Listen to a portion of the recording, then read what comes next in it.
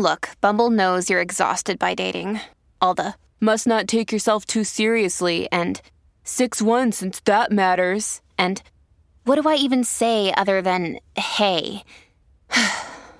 Well, that's why they're introducing an all-new Bumble with exciting features to make compatibility easier, starting the chat better, and dating safer.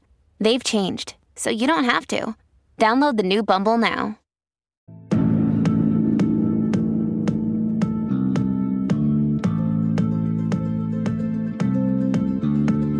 Welcome to the Justified Podcast, the officially unofficial podcast for Justified on FX/Hulu. I'm Jim. I'm A.Ron. And today we're talking Justified City Primeval Season 1, Episode 6, Adios. A.Ron, what'd you think of this episode? What do you say about an episode like this? It's got great dialogue. It moves the plot along. It kills one of my favorite, I don't know if you call them antagonists. You know, the people living at the fringes of the law in Justified. One of my favorites. It's a guy who's just wanting to help out his people, his neighborhood, giving the shirt off his back, giving the car out of his garage, and just wants a little piece of something. And this fucker Clem, who has nothing, takes it all from him. Hard to feel good about it. Hard to feel good about this. Oh, yeah. Also, the idea that like there is a bigger bad that is pulling the strings behind. There's some kind of traitor, some kind of mole, some kind of either on top or from the bottom bullshit going on, which I want to speculate with you a bit. But like I said, it's one of those things where it's like I didn't feel good. You know, you see, was it Trinell? Is that his boyfriend's name? Him running in there and seeing the whole bar on fire and explode. It leaves a bad taste from me. But it's not a bad episode. What did you think?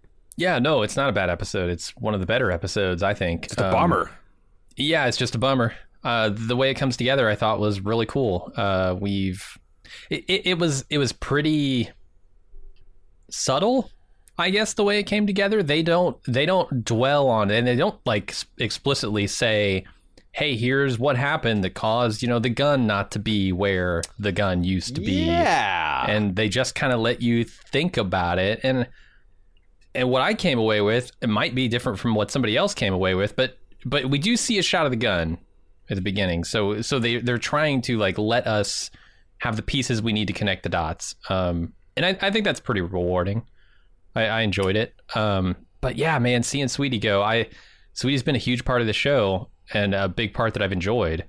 So and I thought he would make it. Like I thought he's going to be a Limehouse type of character. Cause like sometimes those people who are on the, you know, like I said, the wrong side of the law, but are trying to do good. Sometimes Justified finds a way to let them keep on keeping on, but not this case. Yeah. No, Clem's just, and I like the way they're portraying Clem. You know, he's not an idiot. He's just Clem. You know, he picks up on things very quickly. He's very street smart and very like observant. I thought that too, and I was trying to figure out like how to square the circle between someone who's so fucking stupid and who has so little impulse control and someone who's also careful, meticulous about reading expressions and stuff. And I'm like, well, I guess that's the fundamental difference in intelligences, right? You got your IQ, you got your EQ, you got your, you know, social IQ. But like this episode, I feel like kicks over that. No, he's just a dumbass who for some reason is being protected by someone on high. Yeah. Yeah, but it doesn't, certainly possible. But that makes me think that the judge, like, are they going to reveal that this judge guy was like a hit all along? That Manziel was being used or was using someone to get that book, and like, cause like that. Because otherwise, guys, Raylan's trying to, like, guys, I thought it was the standard Justified irony of Raylan trying to undo a mystery that we knew was no mystery at all. It was just some kind of random bullshit. And it might go down that way, but now that they're talking about internal corruption and who's protecting I'm starting to think like, oh God, maybe they sure didn't write it that way. If I'm thinking back that first episode, I did not get the idea that he was waiting for Judge Guy. Yeah, or that he was called in. I mean, we see him driving in to Detroit at the beginning, you know, but was he called there by somebody to do this hit? And maybe he was just like messing around with other things in the meantime. It felt very circumstantial the way that he ended up in that situation. That what happened there is that, you know, he's out stealing cars, doing whatever, and Sandy, when she gets a mark on the line, she calls him and he comes in to, you know, play the heavy. And because that's what the whole, like, they were supposed to do the whole scam on Law Garage that night. Yeah, Judge Guy kind of got in the way in the parking garage and pissed off Clem, and then he decided, you know what, mission B here is kill this judge. So it's this weird thing where it's happenstance and dumb luck, but also a conspiracy that goes all the way to the top. I don't think it can be both, right? Right? It can't. So well, I got two more episodes left to find out. Just not a lot of time. Who do you think the mole in the department is? I've seen a lot of people talking about the mole and mentioning specifically Maureen. And I find that line of thought pretty compelling. It's not bad. I'll agree. It's not bad. It's you know, she seems like the least likely person at this point, but that kind of makes her more suspicious in some ways. Well, especially there's that key. Remember this like throwaway line where her and Raylan were talking about, like, he's like, man, how do you make all this work? You know, you've got this nice house. And she's like, what did she say? You just pretend. Yeah. Yeah. And to me, like, they want you to think it's Brill, or they want you to think it's, you know, one of the I don't think it's Wendell. Because it seems like from that he's not one of them bad apples, but he's also not too concerned with trying to find the bad apples, because that's how Detroit works apparently, and that makes me feel good about our justice system. But I think if you, and Brill's like, they want you to think it's Brill because he's such a fucking asshole and such a abhorrent example of a police officer. But like, I do think it's going to be Maureen, the person that we like, the person that Raylan kind of respects. It's going to be one of those rebukes of like, you can't have it all, Raylan. You know, not and do things right. Yeah, I mean, the other option is there isn't a mole, and Clem is just that smart not to bring the actual book to the meet before he sees the money. That is a possibility. And he just got lucky, right? Again, and Raylan's wrong about like that luck means something. Because he's gotten lucky and unlucky many times. It would be funny if there's two circumstantial, like, you know, the Judge Guy thing was just an accident and Clem being lucky is just an accident. There's like nothing there. But there's also this huge, like, I don't know, the way Raylan said, some combination of this Clem guy, the judge's dirty dealings in this book are like fundamentally warping and changing how things are working in this city. Which is weird because, like I said, I thought some of this stuff in this episode was a left turn at Albuquerque, because like I wasn't getting. I mean, I guess that's it. I wasn't. I guess I just was surprised that they're going down this angle that like, oh, Clem's got some protection higher up, that this might be orchestrated. This might, because you're right, like you said, it's like they both can't be true at the same time, unless you got like a burn after reading ending. Have you seen that movie? That was that with the Coen brothers and yes, and George Clooney and Brad Pitt, and yeah, at the end of it, you've got these two CIA officers, and they're like, "So what happened? Yeah. Oh, this guy came in and killed that guy. I was like, you working for us? No, he's just a dude from." And it's like, so are we good here? And like, it's like, is it just going to be some bumblefuck farce? Well, I mean, that's the way Sweetie goes out, right? Like, that bit of luck that protects Clem at the end is just that. It's stupid, blind luck, right? Is it luck, or did Clem... Because to me, I think Clem paid a visit earlier and got that gun. But how would he... Yeah, I mean, we see the gun... So we see the gun at the beginning. We haven't seen the gun since, like, episode 3 when Sweetie hid it behind the jukebox. Right. Now we see the gun in a conspicuous shot at the beginning with Trinell just kind of having it behind the bar, I guess for protection while Sweetie's out, because he's just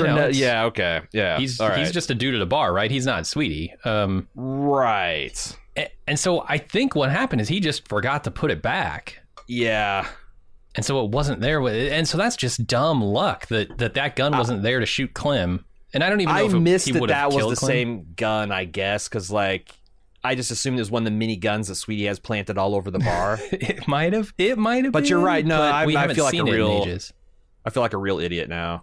Well, I had to go back and look at the episode. Then that's luck. That's good luck. Because like, yeah, if Trinell took the gun, it's just because he felt nervous because Sweetie was out and he's running the bar himself, and there's a lot of bad shit around, right? It's all caused by Clem, because if Clem doesn't go steal the painting, Lonnie doesn't come by. If Lonnie doesn't come by, Trinell doesn't get spooked. It's like, it's just all a bunch of circumstantial stuff swirling around the Oklahoma wild, man. Right? So it might just be that he's lucky.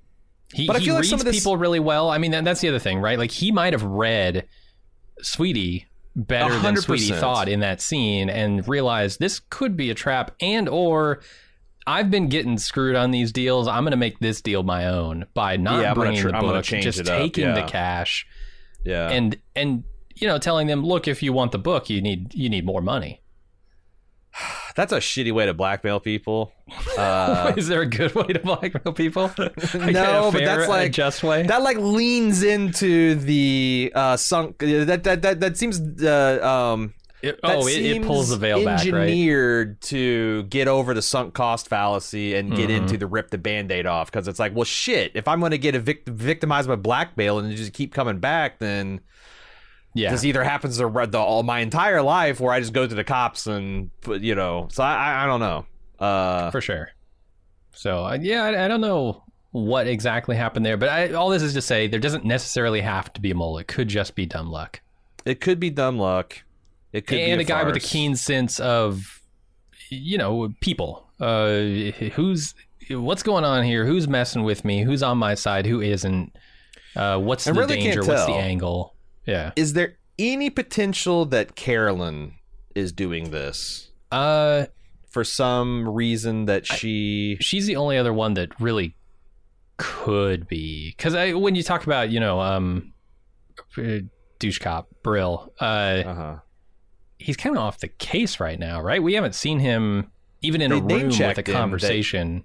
That he was kept in the loop of this. They conspicuously mentioned his name as one of the ones that are kept. Was informed that they were doing the sting operation. He didn't show up because I think he's still on administrative lead. But I thought it was weird that Mo said that. But I thought it was like, oh well, here's all the suspects. It's Mo, it's Raylan, it's Wendell, it's Brill, and then she mentioned a couple of other support units. So it's like, but like it's one of those four people, right? It has to be. Or Carolyn, like you said, yeah. Or one of the bosses. Okay, the chief is tipping off Clem. I mean, they had a federal circuit judge on the payroll.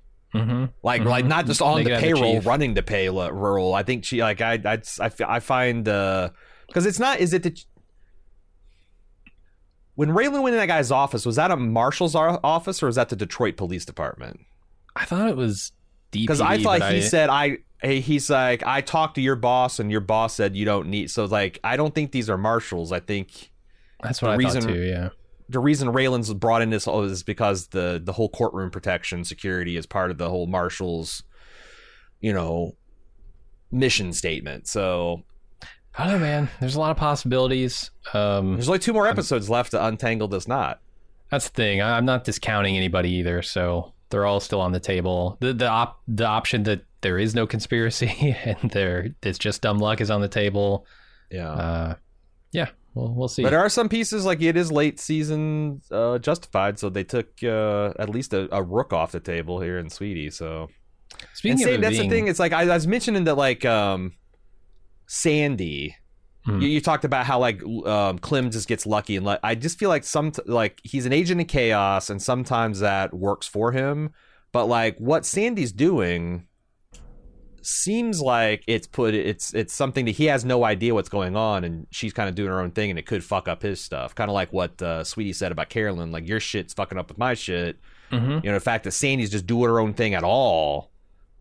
With Clem having no idea is I don't know. I feel like Sandy's the one's going to bring him down. Yeah, totally could be. I mean, she almost brought Clem down by hiding that gun at Sweetie's, you know, if it weren't for Trinell having moved it without Sweetie knowing. Yeah. Sweetie might have been able to take Clem out. But she's one of those Ava Boyd types that she's never going to be on the right side of the law. It's just... Yeah. Can she not murder someone? Can she get away without murdering somebody? You know, can she maintain that kind of like goodness about her? Maybe. We'll see. I'm a little surprised that we have heard not a peep from the Albanians this late in the season. They have not gotten anything that I would call justice. Yeah, Raylan brushed them off, and then that's the last thing we saw. I'm expecting big Albanian moves in the next couple of episodes. But surely they haven't forgotten about that, right? You can't. I mean, Clem killed... Do you think they're hoping we forgot about him? They spent a whole episode talking about how big a deal it is for them to kill one of their family, right? Yeah. There's no way they can just let it go. Do you think they're hoping we forget so that they can come in for a big old shootout? Yeah. Probably right. Raylan and Clem will be, you know, showing down in the middle of the street at high noon, and then here come the Albanians to pull his teeth out or something. I don't know. Yeah. All right, maybe we should get into the recap. Let's do it. There ain't nothing in life that comes for free. That's why we had this ad break.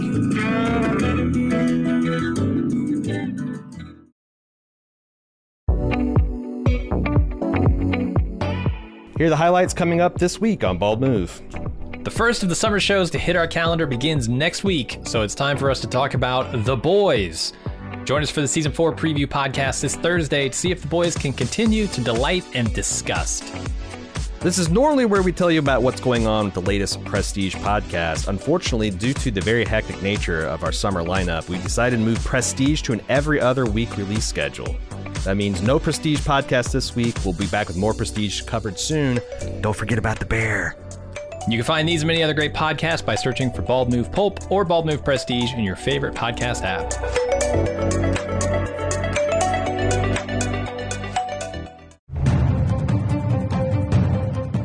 Hey, the boys are back in town. Just in time to heat up summer, our favorite blood-soaked, darkly humorous deconstruction of the superhero mythos returns on Amazon Prime Video. The Boys Season 4 gets started on June 13th, but we'll get the drop on them with our preseason preview coverage the week before. It's been a while. A lot's happened since last season. 2 whole years, a labor dispute, that kind of thing. But we'll be catching you up on all the major plot points and character beats as we left things off. Plus, we'll be looking at the trailers and latest news to piece together what to expect. I know one thing to expect. Right off the bat, they're dropping 3 debut episodes for the premiere. Woo! But otherwise, who knows? Will Gus Fring reveal why he has absolutely no fear of Homelander? And while we're on that topic, will Butcher and the boys figure out a way to stop Christian nationalist Superman? Will those crazy kids, Monster Man and Starlight, find a way to make things work? Come laugh, cry, and maybe even throw up in your mouth a little with us as we discover the answers for ourselves of this season of The Boys. Find it by searching for the Department of Homeland Security wherever you listen to podcasts, or subscribe to Bald Move Pulp to get all our coverage of sci-fi, fantasy, and superheroic entertainment.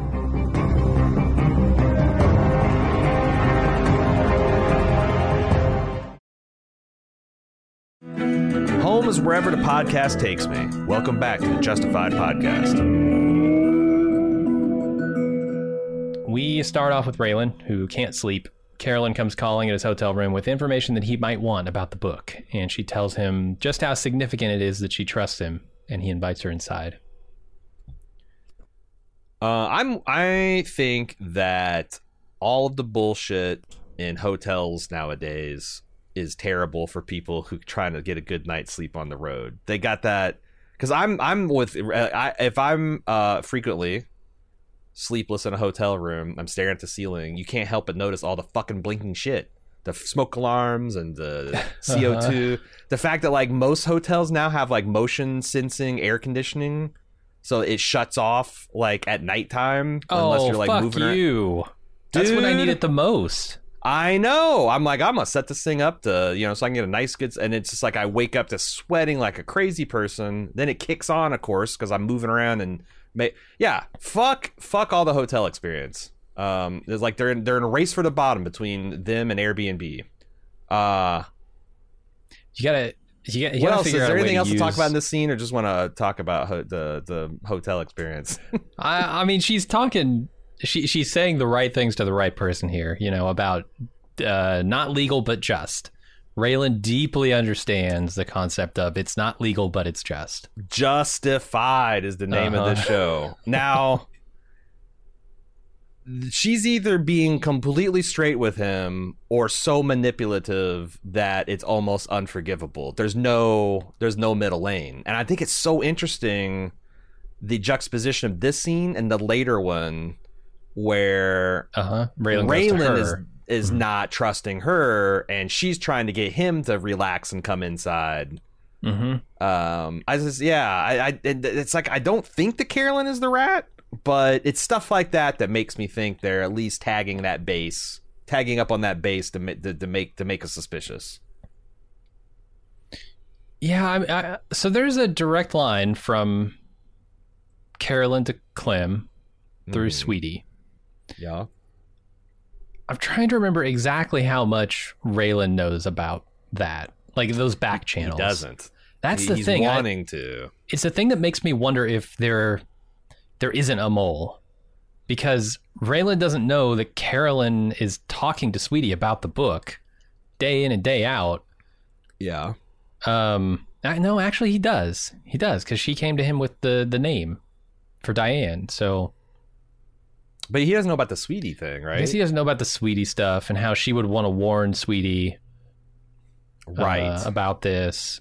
Yeah, she didn't know about complicated. She didn't know about the Lonnie stuff. Like it's so funny because like the four people trying to coordinate the sting, there was one extra thing that they didn't know about and then the person that knew about that one didn't know. It's this kind of like rock paper scissors information game they're playing. Yeah, which is kind of a hallmark of Justified, which I really love.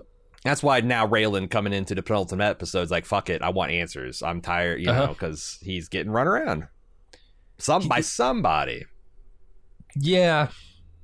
We'll talk about that scene when we get there at the end. The thing is like, weird. how does she continue to use the book in ways that are not legal but are very? Is she saying that like is that statement that I'm foregoing this justice because I'm going to give you the book and that's what the stakes are? Or is she, because like I kind of thought that maybe she thought she could use the book after they make the arrest. I'm like, that's not going to happen, right?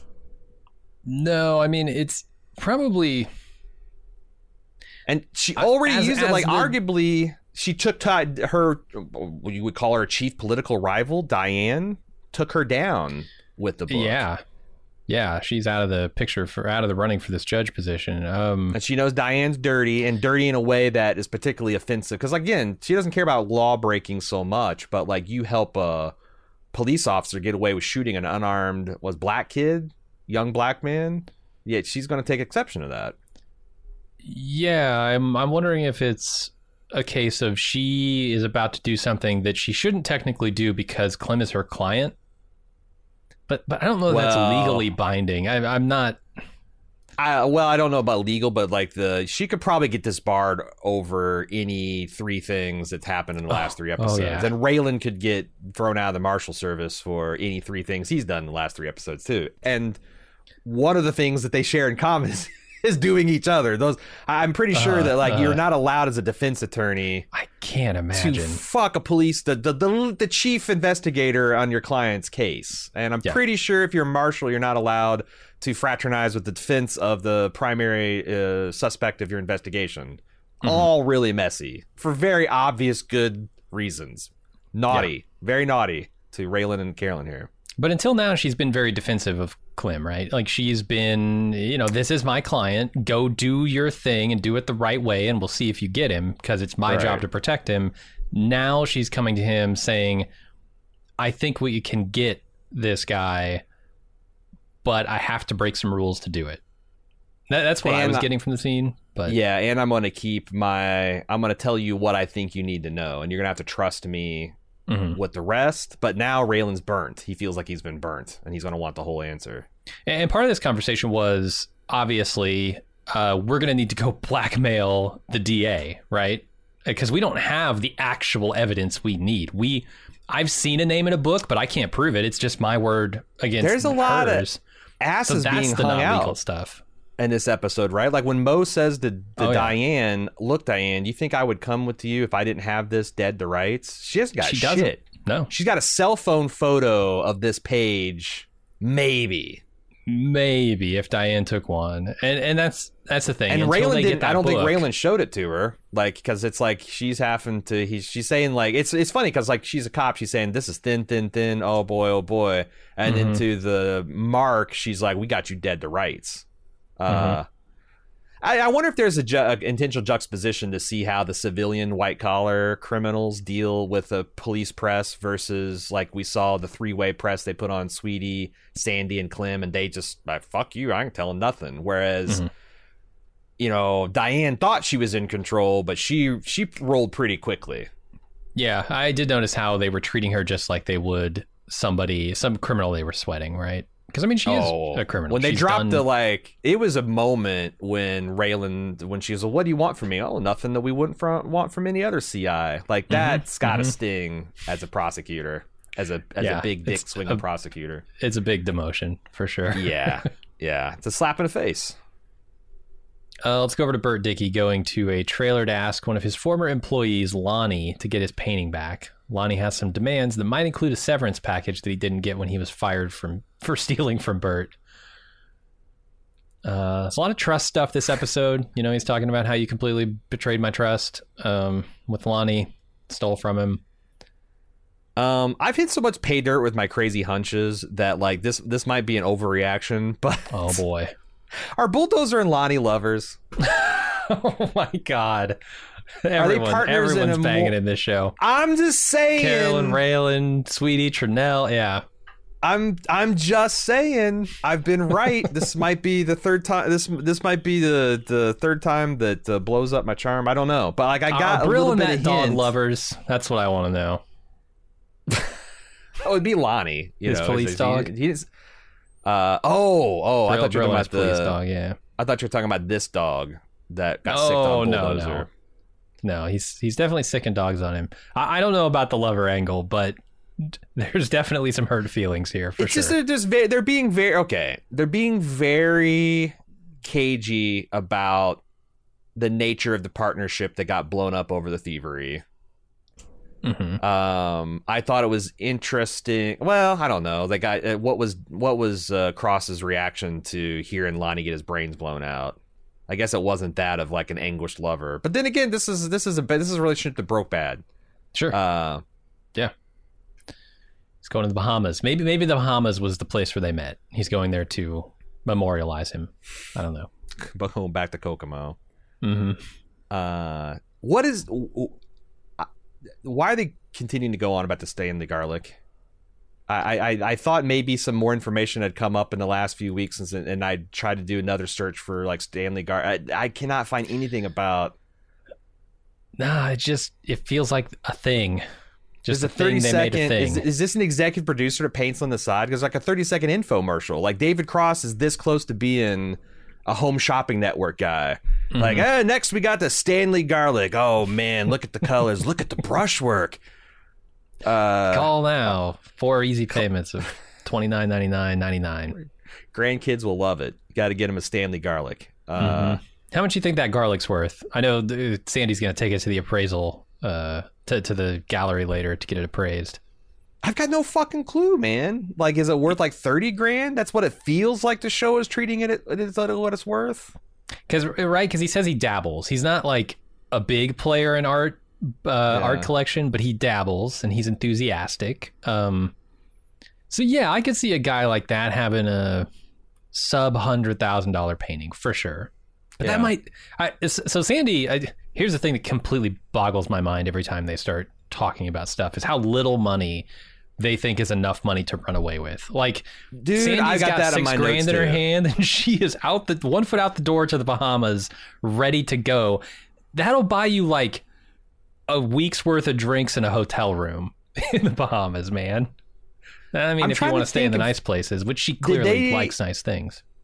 Did they not bother to update the amounts in the original Leonard Elmore novel? Because like maybe 30 years ago, if you got 50 grand, you could go and like hide in the Bahamas for a year.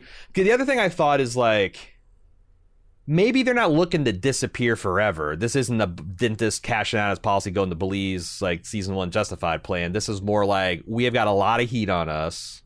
Let's get good. Let's get out, live up, let's get out of the city for 6-8 weeks, live it up, and then we can come back and run a new scam. Because you're right. 20 grand is not enough to do shit on the run. No, I wouldn't think so. So that's what I'm thinking. Like, I'm unimpressed with Sandy's idea of what a lot of money is, and she thinks that this painting could be worth a lot of money. So I will be unimpressed with the total they're willing to offer her, I think. So 30 grand, yeah, that might feel right. And she's gonna go, oh my god, 30 grand sold, and then she's gonna try and get out of here, I assume, right? Or does she take this money back to Clem and be like, hey, Clem, I got our money for us, let's leave, and then he says, no, I got stuff to do. One final betrayal. I don't know, man. I don't know how much how bamboozled Clem's got her, because I was hoping like, oh my god, this is the first smart thing you've done all season. I mean, I don't know if you're going to be successful, but like get your bag and get the fuck out. Get so far away from this guy. Right. So that's what I would tell her. I do feel like there is a change in their relationship, like that her impassioned plea of like, I gotta believe you when you say you're ready to bounce, and him saying, oh baby, don't worry about it. I'm never gonna let anything hurt. When we all like, I even think she knows now that he would serve her up on a platter. It would keep him out of jail or out of the grave one more day. Like, he doesn't give a fuck about her. You're absolutely right about that. I think she realizes it now. Does she know it? Has she internalized it? Has she realized it or internalized it? Because the fact she went out with that painting and tried to sell it, like, she knows that is going to, probably provoke violence from Clinton. And she knows how dangerous he is. So it's like, to me, that felt like a crossing of the Rubicon. But I'm dealing with a woman that thinks 15 grand is retirement money in Kokomo. Tropics, so. Yeah. Maybe on the fictional island of Kokomo you could live for 10 grand, but it could also be that, Clint promised her just 20 more grand and we'll get out of here, and she thinks this painting is worth that. And so she's selling it to get their money so they can leave together. And she does love the guy. I mean, she started off the season like pretty madly in love with him. So you can turns out you can really manipulate people a lot if they love you. Yeah. Pro tip. Life hack. Unethical life hack, yeah. Clem and Sweetie talk about tape players as they wait for their next mark to arrive at the parking garage rooftop. When he does, Sweetie makes the exchange, and they get, he starts to make the exchange, the page for cash.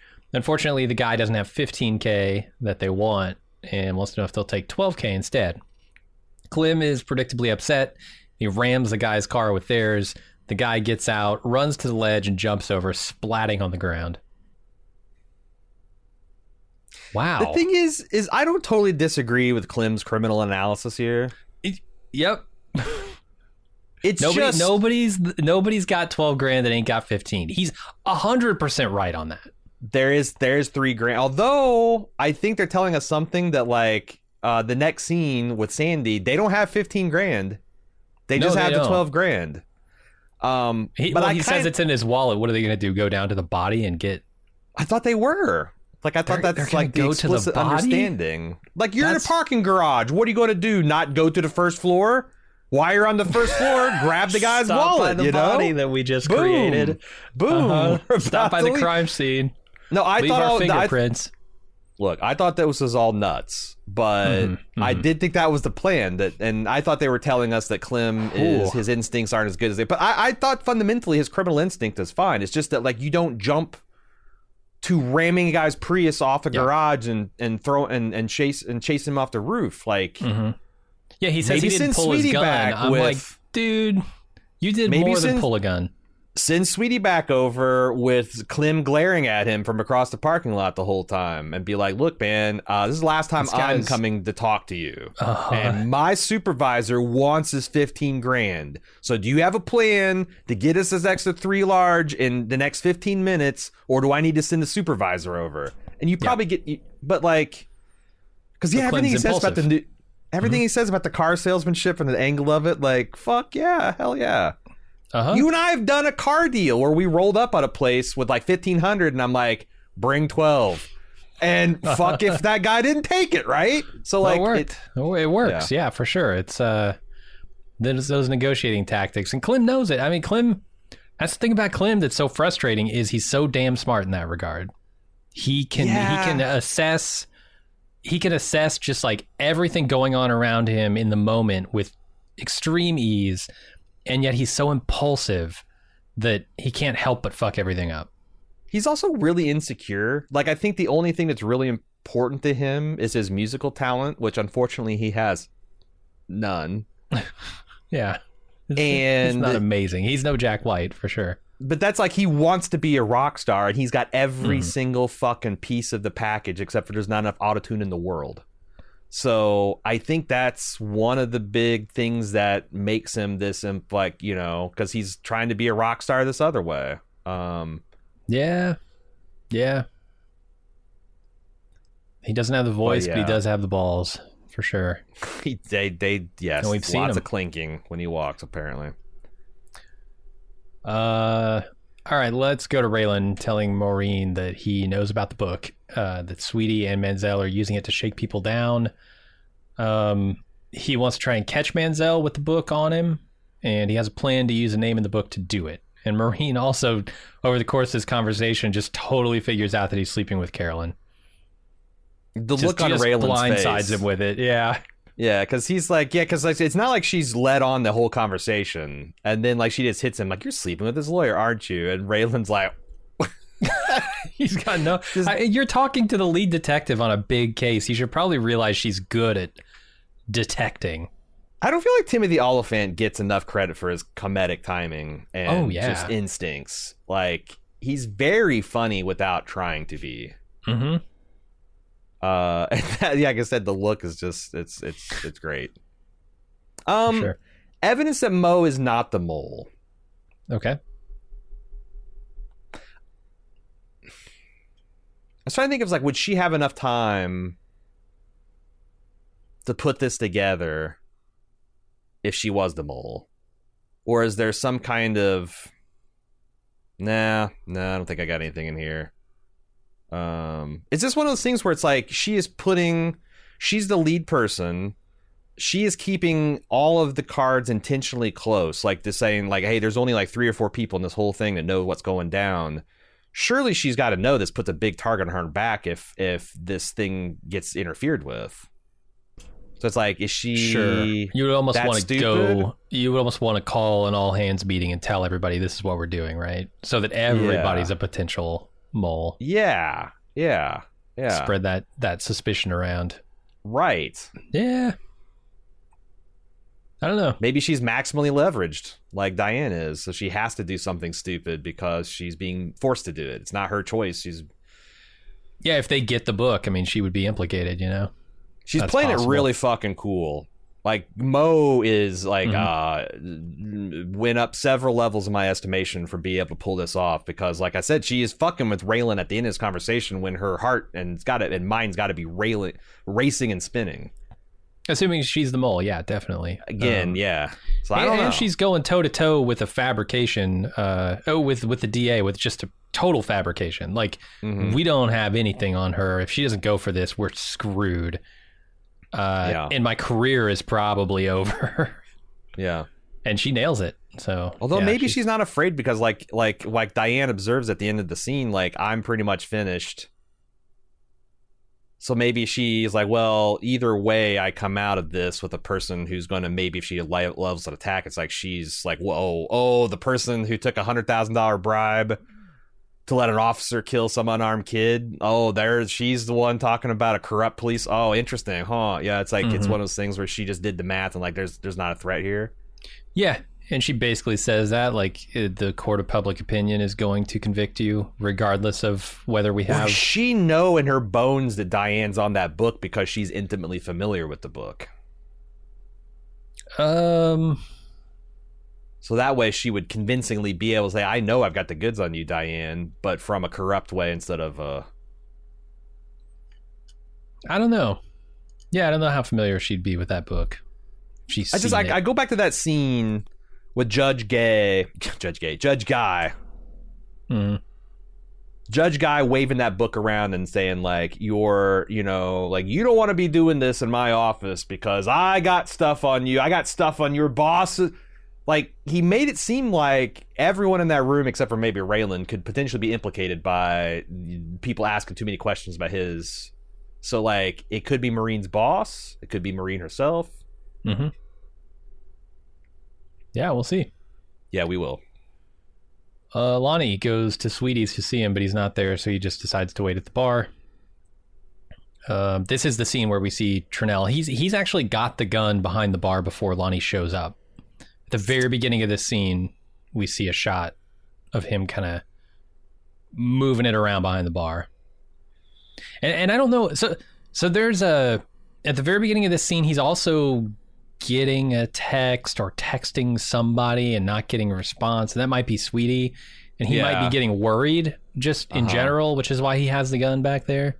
And it looks like some of, like, I don't know whether this is just Sweetie's bar, but he's got, like, the neighborhood support there. You know, like, Lonnie, I think, considers rolling tough on him because, you know, Trinell looks like a guy like Lonnie could roll tough on. And he glances over and there's like 5 people down at the bar kind of sizing Lonnie up. And he's like, nah, this is not the right. There's too much Sweetie love in this place for me to overcome with my physical presence. So yeah, you're out of your element, Lonnie.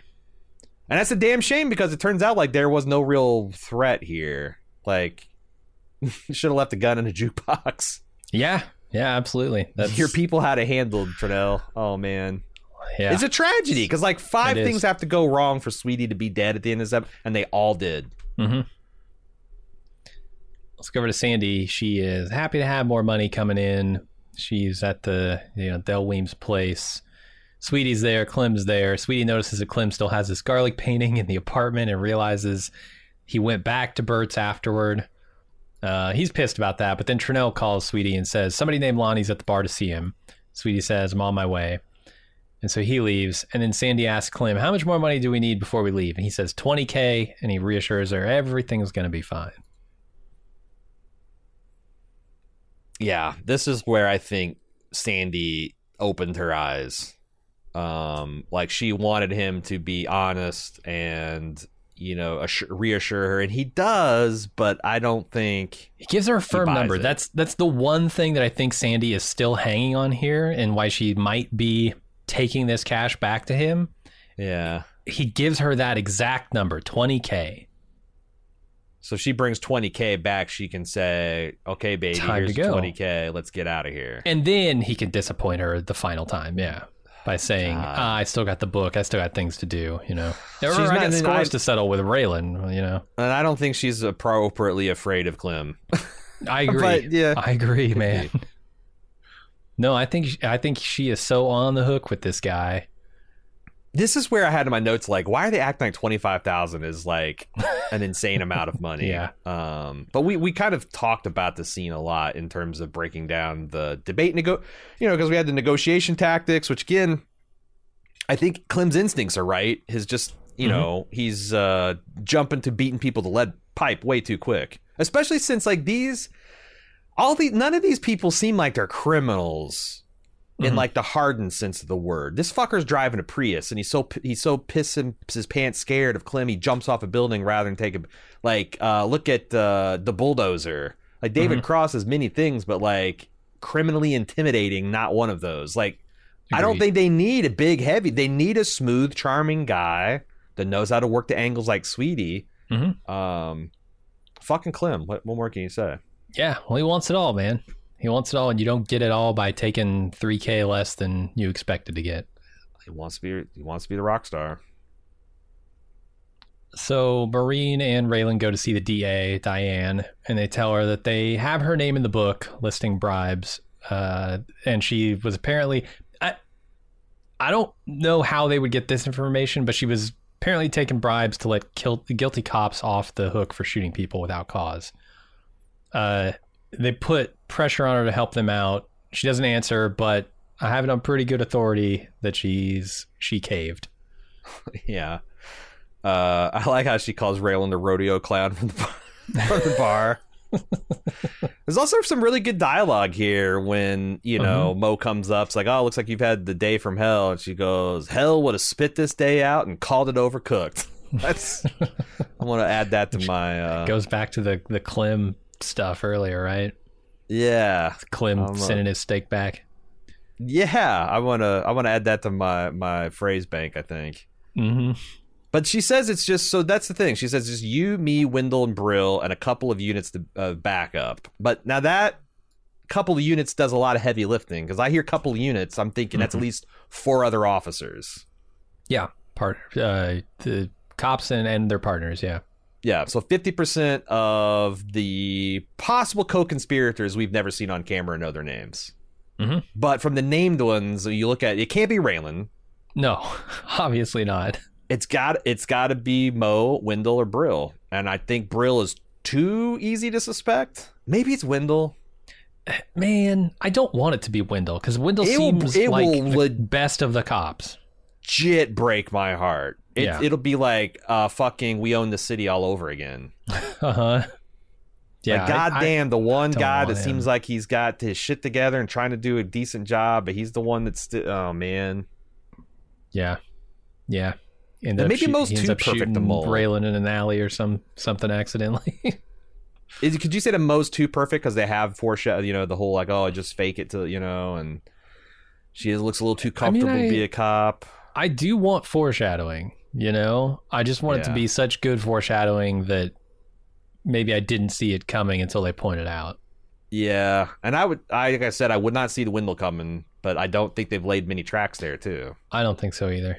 He shuts this conversation with Raylan down pretty hard when Raylan's like, something doesn't feel right here about this whole thing.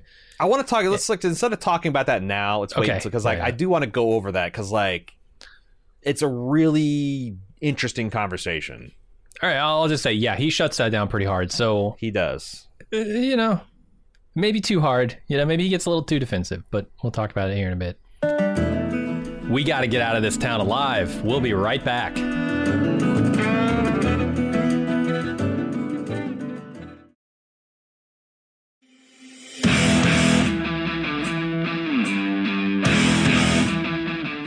We're just under a month to go until Badass Fest 6.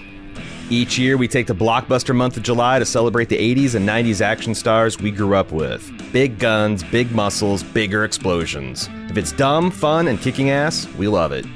This year, we're inviting you to our hometown to watch a secret badass film with us.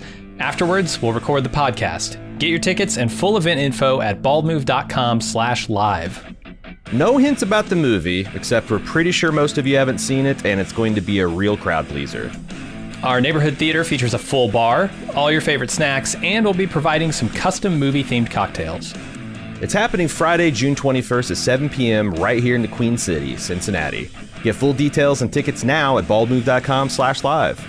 And hey, if you'll be in town on Saturday and have an appetite for outdoor adventure, join A.Ron on an optional side quest as he guides a group of intrepid Bald Move kayakers down our national scenic river, the Little Miami. Once again, get full details on all main and side quests and get your tickets now on our Badass Fest 6 page at baldmove.com/live.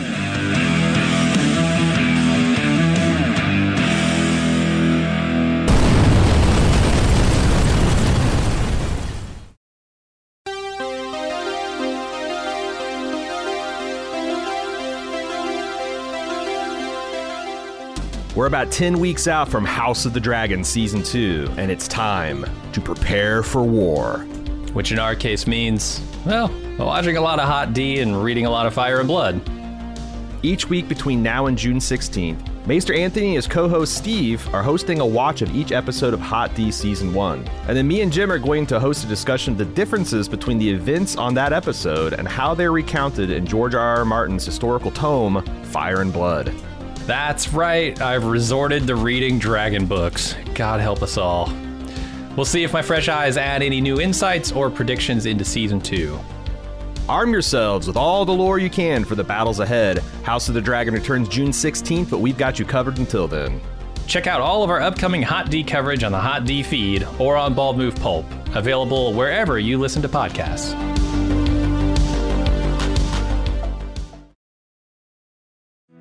Ooh, wait! Well, I just poured a fresh shot of bourbon. We're back with more Justified. I really like, how they are treating her like the criminal that she is, like they would any other criminal, right? Like time comes, we'll do what we can to minimize the effect on you. And like you can tell that's not. CI. She's like this. She's one of those people that she knows those promises are complete bullshit. Well, it's not just that. Unless it's in writing. More like she thought that she never thought this day would come. Number one, that too, and when she did, she's like all this bluster and jockeying and but then at the end she's got to go along with it because they are blackmailing her, and it's way easier to do this and avoid jail than it is to. And they certainly seem like they have the goods. I mean, everything they're saying here, the thing that bothers me in this is they're saying some things that are very specific. Like, you took bribes to get bad cops off the hook for bad shootings. That's very specific, and if they're wrong about that, then she would know that they don't actually have anything on her. Why do they go so specific? Because I don't think they have that information. So I think Carolyn suspected that Diane had done some dirty things, and if you are a friend, like if you're a defense attorney, your friend, the prosecutor attorney, followed their career, you see a date and an amount and like a coded, like you could probably go back and like, oh shit, that was for the trial where. So it's like one of those things where I don't take think an educated guess on it. Yeah, especially if you see patterns, because I didn't think there's a single entry. She even said pages. Yeah. So it's one of those things where like I think a smart person like Carolyn could go through there and see that pattern, because that's people that like do this coded shit, then they think they're so fucking clever. It's like codes are hard to break if you have like a paragraph or like a page or something, but like if you got a whole fucking book. And you got uncoded stuff like dates and times and transaction amounts, it's not that fucking hard to piece that together. Like there's teams of forensic accountants that do just that. So like I think they're kind of fooling themselves, but okay, so it's a very educated guess. They're not just fishing here. They have some really good ideas of what she probably did. And hell, maybe Diane's crazy enough to get drunk and tell Carolyn she's done it. Like as they were like drinking buddies at the bar kind of levels of acquaintance, professional acquaintances. So, the umbrella and the sparkler in this drink really reminds me of the time where I let those cops off the hook. Took that bribe. Yeah. Right. Yeah. Because I had one of these directly after that. I went to the bar and I celebrated. Two more of these, Carolyn, and I'll be ready to get a unarmed man murderer off the streets, Oh man. All right, let's go over to Sweetie arriving back at the bar, and he talks with Lonnie, who is surprisingly pleasant. He asks him to give up Clem's location so he can go get the painting, and then Sweetie gets a call from Diane, who is still in the office with Maureen and Raylan while she's talking to him. She offers $30,000 for him to destroy her page in the book, and they set a meeting place and time. And then Sweetie sees an angle to finally get out, and he goes back over to Lonnie, gives him the $6,000 that he got from the last blackmail job, and tells him he can have the 30 more from Diane and the garlic painting as long as he kills Clem at the meet. Which is interesting that he's phrasing it like that, because so far he's the only one going to this meet. Clem knows nothing about it. I think that was the scene where he convinces him to go is very fun. It's very fun. Although on second watch, I was like trying to figure out, the whole like, did Clem know just organically because he's that good at reading people, or did Clem? So this scene is like with Lonnie and Trinell, where he fixes them a fresco, This is where I thought that like there is something to Lonnie and the bulldozer, because when Lonnie walks up to Trinell and like through inference figures out that he's in a relationship with Sweetie, you think that like, oh, he's gonna say something homophobic, because that's where the scene was going on. But like he instantly turns on a dime and it's like, how long you been together? 7 years, and he still doesn't tell you where he's going.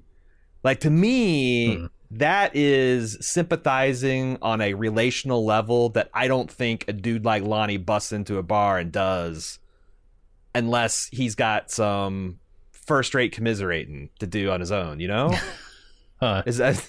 Yeah, you're giving me the A.Ron's crazy look. So, like, I might be, but... Potentially. I mean, it could also just be that he wants to find out where Sweetie is and where that painting is. So he's pushing he's playing all the angles, right? Yeah. Trying to be like, you really trust him that much? Why are you not giving up his location? He doesn't trust you. Why don't you just, tell me where he is? And we see for the first time when he sits across from Lonnie, like, we've heard like Sweetie is Detroit. Like, he knows everybody's run everything, done stuff on both sides of the law. But like this guy having this conversation, and like you can see Lonnie trying to figure him out too. Like, are you, like he calls him, like, I'm not saying you're a house cat, like it says, which is his way of saying like, look, I respect you. I don't want to do like an op on you, but I also got to get paid and I got to get this painting. Yeah, I like this scene a lot. It's not your typical, criminals waving their dicks at each other, right? This is like two dudes who each of them wants a thing. Yeah. And the other, and they're being really respectful to each other while acknowledging, I'm trying to get what I need to get, and I'm willing to give you what you want as long as we can make an arrangement here. Yeah, I feel like this is Elmore, because there's certain types of criminals he writes, and they're either stupid or they're clever, and the clever ones, and then they're either heart of gold or fucking rotten bastards. That's the axis of the Elmore Leonard villains. And I feel like here we have the like heart of gold.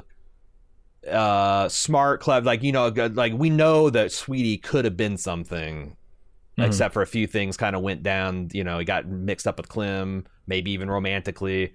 But yeah, it's just a pleasure to see like competent, dangerous, and that's like what's like Sweetie says is like, or as he's listening, like, well, why after you've been laying quiet, why are you doing all this now? And he's like, well, maybe this or maybe that.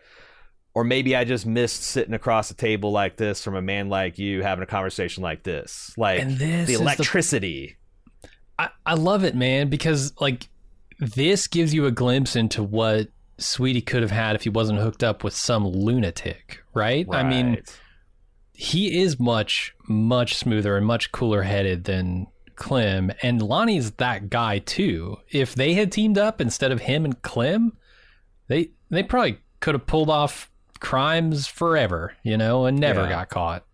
And I don't think Sweetie is a pushover either. Like, no. Clem later in the episode's like, I'm the one that always got to do the dirty work. I'm always got, but like, if you're with a roommate and like they accuse you never doing the dishes, and you're like, what the fuck, dude? If there's one single spoon in the sink, you fucking do the dishes. Like, like if you're like kicking someone's ass 3 seconds into a conversation, how can you say that I don't have what it takes to be the heavy? Like, you're just like the heavy right off the bat. Well, there's another. So yeah, Clem says that and accuses, Sweetie of not pulling his weight. But you look at the Wrecking Crew thing that they did, and Sweetie didn't come in waving a gun and threatening people, but he set that whole thing up. I mean, he's in there doing the work of charming these guys, lulling them into a sense of security, getting the information, knowing where the money is. The same thing that Sandy is doing for Clem, and Clem would give her zero credit.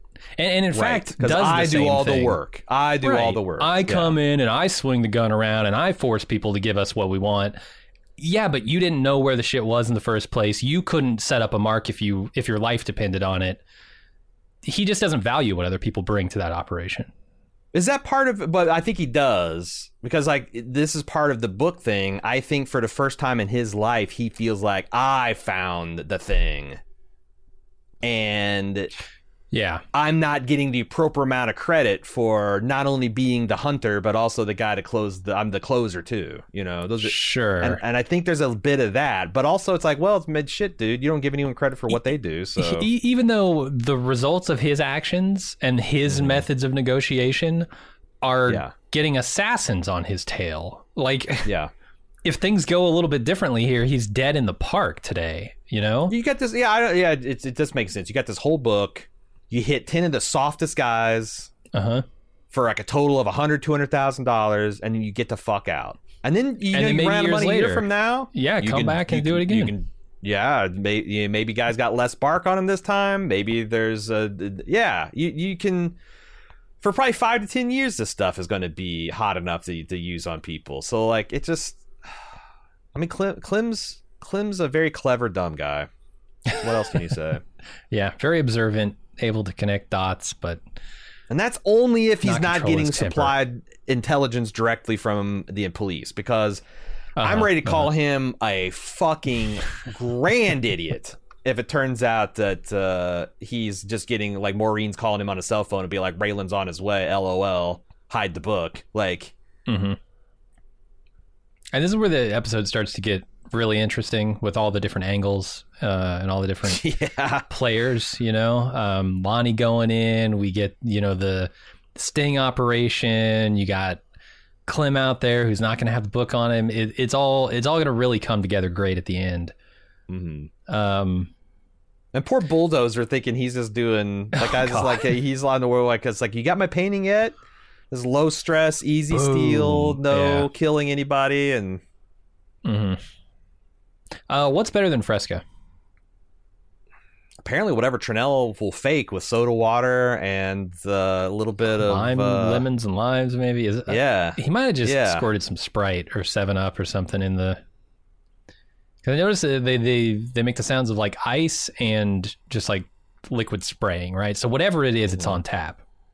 Yeah. Oh yeah. I think he even saw him use I'm pretty sure it's like just soda. Yeah, you might be right. Maybe he put some bitters in there. Some. Maybe it's just water, and he's like, "Oh yeah, that's better than Fresca." Just tap water. It was sparkling. It was sparkling tap water. I definitely noticed that. Fair. Maybe Sweetie's just got CO2 plumbed to his water pipe. So maybe. All right, like, shit. My urinals are sparkling. This is, what do you think? This is some shitty hole in the wall jazz? But nah. Why does that sound so bad? I feel like that would put things in the air that you don't want in the air. Yeah. There's enough foam and weird shit going on in the urinal situation. You don't need CO2. Oh God. All right, let's go to Clem. Clem comes to Sweetie's to invite him to test drive his new car stereo. Sweetie cons him into going to the Diane meet alone by pretending he doesn't want him there, saying he's too crazy. I really like this scene, man. I think Sweetie knows just how to play Clem. He a couple episodes ago, he said, like, to Carolyn, I got this guy. I know this guy. I can handle this, when he's talking about I've got an opportunity with the book. And I think he does. He really knows him. It just doesn't quite work out for him because of circumstance. That's the thing. When I rewatched this scene, and I rewatched it a couple times, Sweetie is so smooth, I don't know what edge or crack that Clem caught on to before because it just seemed like it was a foolproof, so subtle, such a fine trap that there's just no way he could see it coming. Because I think you're right. Organically used a part of their relationship that was building. And like a small, like, hey, look, man, it's just a milk run. I don't need you doing your fucking easily provoked vanilla gorilla routine on this bullshit, man. Like, and Clem's like, you know, a little hurt and wounded, but also like, I don't see how he figured it out. There was no tell at all. Here's the thing. Maybe he doesn't figure it out. So he could both not figure it out in this scene and also there be no mole, and those things still work out, that Clem just doesn't bring the book to the meet because he's talking about Yeah. I mean, look at the way Clem's behaved before, right? Like, he's talking about how he's gotten screwed in the last 2 deals. He's not going to get screwed again. So he does not bring the book just because he doesn't want to get screwed. And then he sees Lonnie kind of like make him, and he makes him, and he's like, that, because I did see that. It could be there's a flash of recognition, or like, I get it now, when Lonnie walked past. Oh, he eyes him the entire time he's walking by. So he doesn't bring the book. Or a gun. You're right. Why not a gun, though? That's a good question. Okay, the gun might be literally the smoking gun on whether there's a mole. This has more evidence that he completely was hornswoggled by Sweetie, because Sweetie said this is a milk run. Like, it's so like... Yeah. He's like, well, I'm going to trust Sweetie. I'm not going to bring a gun. Maybe and Sweetie's he's trying right. to prove to Sweetie that he can do this without being the hothead, body-leaving criminal, you know? Yes. If there is a mole, this is a really smart misdirect, because it's very plausible that he just left all that shit behind to prove something to Sweetie. And I suppose this is a pretty straight up adaptation of the Leonard novel, so like I buy that. That's a hallmark, you know. This is a really smartly written thing, yeah. And it's well done, because like you could do this on the page, but like everyone's got to do their thing exactly right to pull this off. Mm-hmm. Yeah, it's pretty sophisticated. I love it, and it plays on it feeds into what we're going to see later, and kind of what we've been seeing all along with the relationship between Clem and Sweetie, where Clem really looks up to Sweetie. You know, he wants his approval desperately, and you can see that. And that would be the reason why he wants to go on this run, and Sweetie knows that, and Sweetie uses that. I know that as a Blaupunkt.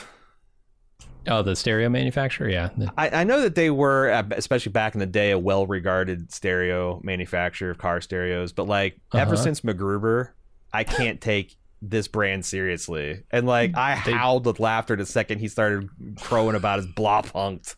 Do they do, like, a whole thing with Blaupunkt? Oh, yeah, he's got that fucking shitty Miata with the Blaupunkt removable... the dash radio that you always stuck, and I didn't realize it was a Blaupunkt. Okay. Yeah, it's a Blaupunkt. Jesus, there's 3 people in the audience that get that joke to see that movie. And then we get the scene where Sandy takes the garlic painting into an art gallery to try to sell it. She's playing this really weird, right? I feel like it's strange to come into an art gallery looking to get some. A fair deal for your painting that you think is worth a bunch of money, saying, I have no idea about art. I just want to ask you some questions about art. And then showing them the painting and saying, oh, my mother, it's her medical bills. We got to sell it. She seems to be undermining her own plan here by saying, I know nothing about this. Please tell me what it's worth. And then like trying the play of pulling the heartstrings to get more money. Well, I think it's like what I understood from this is Sandy is a pretty sophisticated operator, but she only runs a very specific scam. And like, it's a well-known fact that like, if you want to get a man's attention, pretend to be a little bit dumber than you are and ask them to explain them something. Like if you want to find like 10 guys to date tonight and you're a woman, go to a Home Depot plumbing aisle and look confused. Okay. And you will have like air traffic controllers will have to organize the stack of the guys swooping in to get in there. And I feel like that's what she's doing I'm a poor dumb girl and I don't understand anything and I'm down and I need money, but it's not some dumb drunk guy at a casino. It's a sophisticated art deal that now sees her as the mark. But I think that's what I got, that she's young, she's experienced in a certain type of thing, of manipulation to get what she wants, and that's what she's trying here because she's desperate. Does that track? Definitely. Does that track with your experience as a young woman?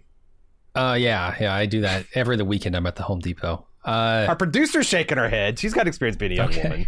So there we go. Yeah, but she doesn't know anything about this painting is the problem, right? Like she tells him that up front. I wish she wouldn't have told him that up front. I wish she would have gone with the sympathetic, I need money for my mother's medical bills kind of thing, but not walked in and said, I know nothing about art. Please take advantage of me. Yeah, she should be a little bit more sophisticated than that. And this guy, you know, he could tell her it's worth $2,000 and she'd probably have to believe him because what does she know? The look in his face tells me he's sizing her up for like... Oh, yeah. Yeah. And we don't come back to this. This is a shady mechanic where someone has come up and be like, it's making a funny noise and I don't know what it is. And he's like, Yeah. How much do I think they know about it? Right. Did they know what an air filter cost? All right, Carolyn calls up Sweetie to tell him to stay as far away from Clem as he can today because they're going to come down on him. Sweetie tries to call off the hit by calling Lonnie, but he's not answering his phone. So he leaves him a message to call him back before he does the job. And that's going to go spectacularly wrong. So where's the time? Because like, was there something significant in the fact that because Sweetie called him, we see him later at the park, look at his phone and like, see like, oh, okay. What the fuck happened? Why did he miss the phone call? Oh, did Lonnie just not listen to the message? Did he see that there was a call? It's just weird that they showed that he got something. He looked at his phone and got something. And then later on, he's like, oh man, I missed your call. It was all over before I heard your voicemail. And I'm like, well, why did they show me he didn't miss it. He just chose to ignore it. Does that mean something? I don't think so. I think everything that happens with Lonnie here is played pretty straight. So maybe you're supposed to understand that like these happen like simultaneously, and he gets a phone call and it's just from, and he's like, I just got, you know, I'm the guy's right there. Like I gotta go stab him. Okay. Yeah. Let me finish this and then I'll get back to this call or whatever. Show's gotta be jumpy, man. I'm seeing shadows. Yeah. I understand. The cops survey the park as Diane waits for the blackmailers. Lonnie shows up and he waits too. And then Clem finally shows up and makes contact with Diane. And Lonnie starts to make his move, but so do the cops at the exact same time, so he calls off the hit. Clem definitely scopes him, though. The cops grab Clem, they search him, but he doesn't have the gun or the book, so they have to just let him walk. Raylan is not happy. Is it evidence that Mo's dirty that she jumped the gun here? She does jump the gun, right? Like, I would not make a move if I were the lead on this until I see the fucking book. Yeah, or a gun comes out. Or a gun, right, but just making a casual threat of like, you think I'm afraid to hurt you in front of all these people? I don't know, maybe you're a good cop and you care about the CIs and you would go. Because I guess that's the other thing, is like either the guy's got the gun in the book or he doesn't. And as soon as he showed up and asked for the money, you got the blackmail case. So you just need the actual item, and he didn't have it. So I don't know that she waits 5 minutes. No, I guess if she kept waiting, he'd eventually have to reveal a second location where they would do the deal. Unless your original speculation that he was just going to take her money and then not give her shit and then try to hit her up again. Which, I mean, then chase him through that whole process, right? Eventually, you would hope that. I mean, maybe Clem wouldn't. Maybe Clem would never give the book up, and he would just keep hitting her up for money. Let me ask you this: so Clem gets up in Raylan's face, and he's sizing him both, and Raylan's still trying to do the job of a police officer, and Clem's not having it. And at some point, Raylan kind of like steps back with this stunned look on his face and just kind of disassociates. Is this where he's having a realization of like, no one's as lucky as you are? I think so. But he didn't know that he didn't have the book at this point. He's just stunned that like, really? Mo hadn't come up and said, no, this is next. According to my notes, it's that happens. That happens next. Huh. Maybe. Yeah. I mean, I don't know. I thought the time that I noticed he was stunned was when he realized that Clem was just going to walk on this. That they had nothing on him. So maybe it happens a couple times, but I mean that's devastating, right? Like Raylan thinks he's got him. He's kind of juiced. He's spent all his juice here, you know. A lot of it. I can't really do this DA trick again. Like even if the DA is down for it, Clem's not. So. And like I said, they're not going to have like, I don't think the Carolyn has enough information to infer everyone's identity. So it's not like they can keep going down the list. This was really a moonshot. She's got that one name. Yeah. I did like some of the dialogue, like how Raylan continued to like act dumb about what Clem's like, let's you have as long as it's been since you've shot someone with that gun, and he's like, I want to do a shootout with you. He's like, I don't think they got a range where you're going. He's like, oh, let's meet out in the street. So it's like, oh, I'll ask the chief, says if he thinks it's okay. It's just like, that's great. They're definitely teasing the shootout. The thing is, like, so I've seen Raylan take down bigger game than Clem. Is like the thing when it comes to a shootout. Yeah, I've seen. I remember the Boone or whatever his name was from Justified. He was a no shit quick draw artist. He was a guy who's probably at the range every weekend practicing his quick draw. I've seen Raylan, get shot by him, but also blow holes in that dude. So yeah, I don't think Clem is a threat trickery involved with that though. But I think isn't that the one where he did the napkin pull? The napkin pull?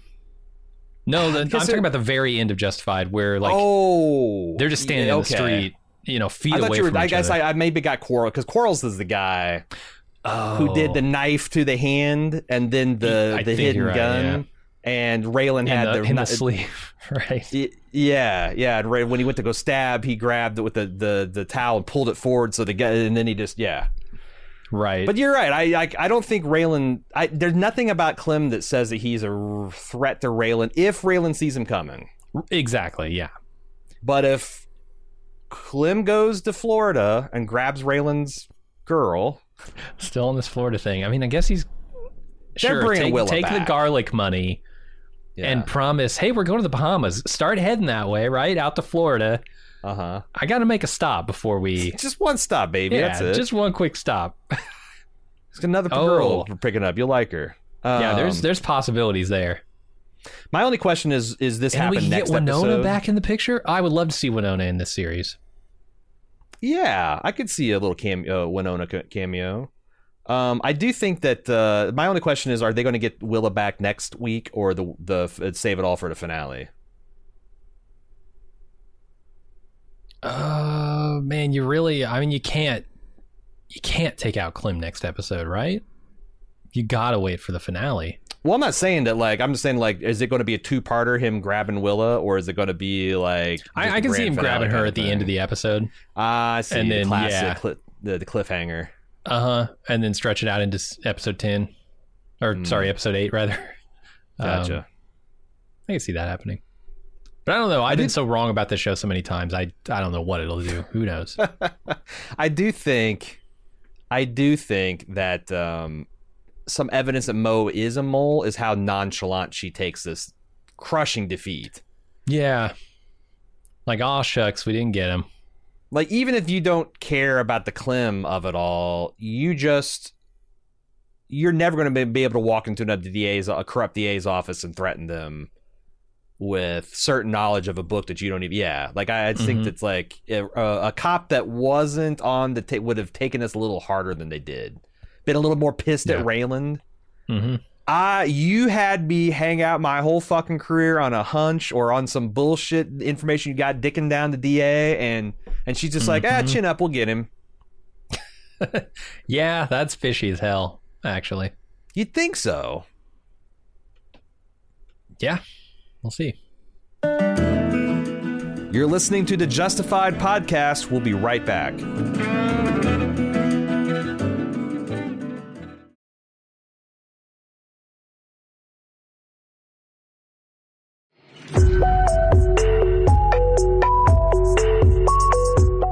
Hey, it's time for another season of Why is Mr. Feeney a Car? The premise is simple. A Gen Xer and a millennial watch old 80s action TV to see what still works and what doesn't. In previous seasons, we've done podcasts for Knight Rider, Airwolf, MacGyver, A-Team, and more.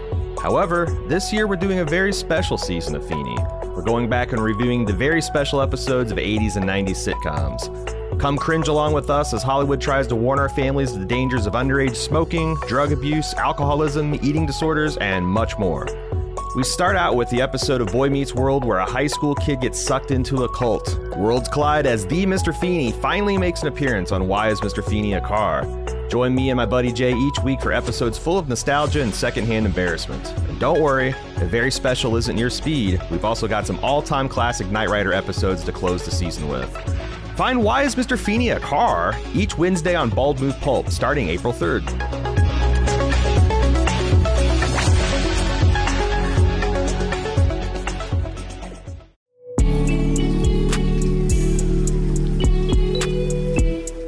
Since the dawn of time, we've been putting clothes on our back that identify us with our people, our group, our tribe. And why Bald Move might be one of the smallest, weirdest tribes out there, transcending all concepts of border, class, culture, and creed, we still have respect for the old ways. At support.baldmove.com, you can get t-shirts, hats, mugs, and more. We have something for every one of our podcasts, or just wear the 4 pips of the Bald Move logo with pride. Bald Move merch beats running around naked, and they make a great gift for the Bald Move fan in your life. Join our tribe!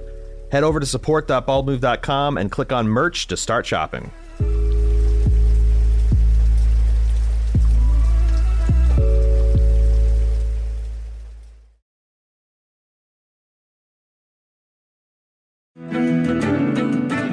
Howdy, Deputy. We're back with the Justified podcast. All right, so this is a scene we want to talk about earlier. Something about that sting is just bothering Raylan. It's how Clem seems to be getting so lucky so often, and he thinks it's fishy and asks Wendell his opinion, and Wendell asks him to change the subject. You know, he does not want to even consider the idea that there are...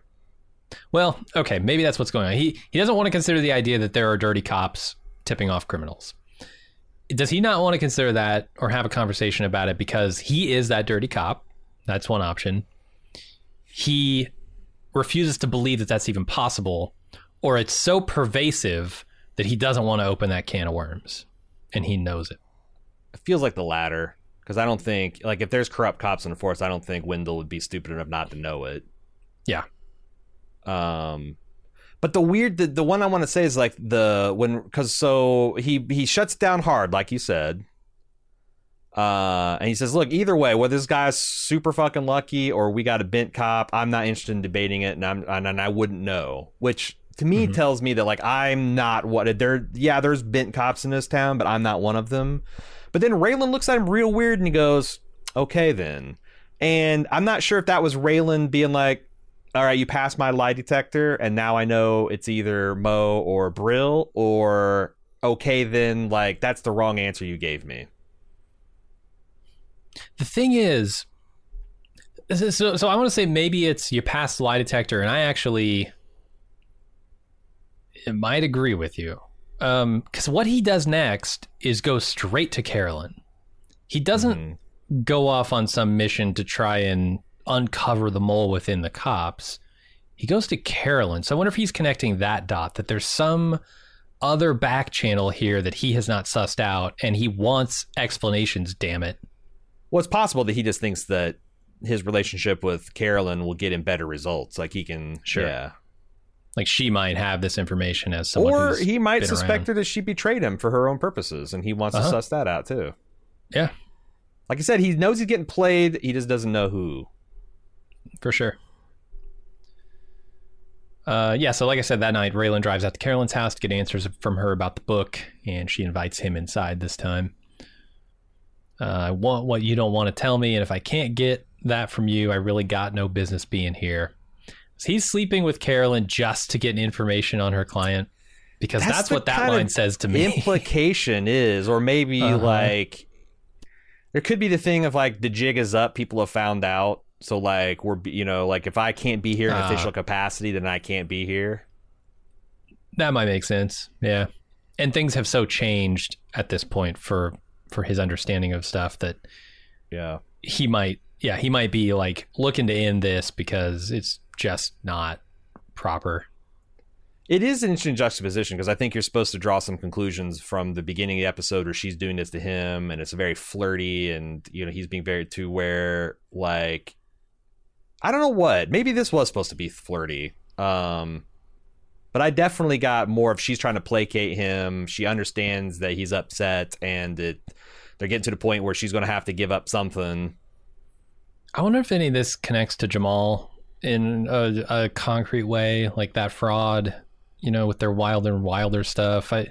There could be something very personal here that she has been keeping. Damn, there's so many moving pieces. Even taking Sweetie, I fucking forgot about Jamal. Right. The Albanians, Jamal, you kind of forget about it all. Yeah, and that's like, it's like, I don't know if they have time for the classic, like, Winona's husband, the real estate agent who is like the anti-Raylan, and did you find out in season 2 he's taking money from the Dixie Mafia and almost gets himself killed? Like, oh, Jesus. It's another complication that Raylan and Carolyn don't need.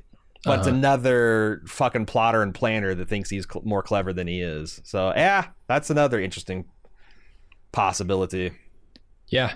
I'm really curious to see... hopefully we get to see a conversation between them. An honest conversation at some point. But we'll see. Yeah, I hope it'd be nice to start the episode with Raylan and Carolyn's talk, honestly. The next one. Right. Because we don't get back to them. We're in the final scene here, the big one. Lonnie shows up at Sweetie's bar to tell him that the meet was a setup and that the cops probably got Clem. But lo and behold, who walks in the door? None other than Clem himself. He shoots Lonnie in the head while he's on the phone with Bert, knowing that Sweetie set him up. Clem makes Sweetie listen to his cover of Seven Nation Army before shooting him in the heart and burning his bar to the ground. And this is, where he makes him unplug the jukebox so they can hear the Seven Nation Army. The gun's not there because Trinell moved it. And then the saddest part for me was when the bar is on fire and Trinell looks out the window and sees it. He comes running down, and it's so tragic because I'm not sure if he's registering this, but I am as a viewer. He had a significant hand in this by moving that gun, by just helping out where he can. It's so ironic and so sad. And the bar explodes. It knocks out. I hope he's okay. He might be fucking dead. Yeah, I mean it's a big explosion, but it's not like a high. It's not like a concussion. That's true. Concussion there. I feel like that's more the like thing. It's like alcohol. In real life, explosion that could kill you, like a shard of glass coming, Sure. But like in movie terms, that's not an explosion that kills you. Yeah, probably not. No. I mean, this is a great piece of dialogue. It's like it's the again in the mirror image of the previous scene where like Sweetie's playing it sweet and just everything's super cool. Now the trap is sprung. It didn't get the Oklahoma wild man, so now he's back and the shoe's on the other foot. Is there any way Sweetie gets out of this alive without the gun? I don't think so. No. Because there's that great line where he's like, even with a gun on you, you can't just lie to me and tell me I got a good voice. Like, there's this, like, a little bit of respect. Because I think if Sweeney just says, yeah, man, you sound great. So you're just like twice as good as Jack White. He still gets his brains blown out. Yeah, for sure. Because Clem knows he sucks. Yeah, he betrayed Clem. That's why he won't even let Sandy listen to his tracks. Because Clem does suck, right? Like, Clem doesn't make it on round one of American Idol. Yeah, I mean, he's not gonna make it through for being a great singer. He doesn't make it to round one. He doesn't make it to he did Simon Cowell and Paula both pass on him. Yeah, it's a no dog. I was sitting there like, because usually he sang over, and I'm like, okay, well, that's not the worst I've ever heard. But when you just hear him isolated, it's pretty. Now, I mean, this actor could be a good singer, and he's intentionally sounding like shit.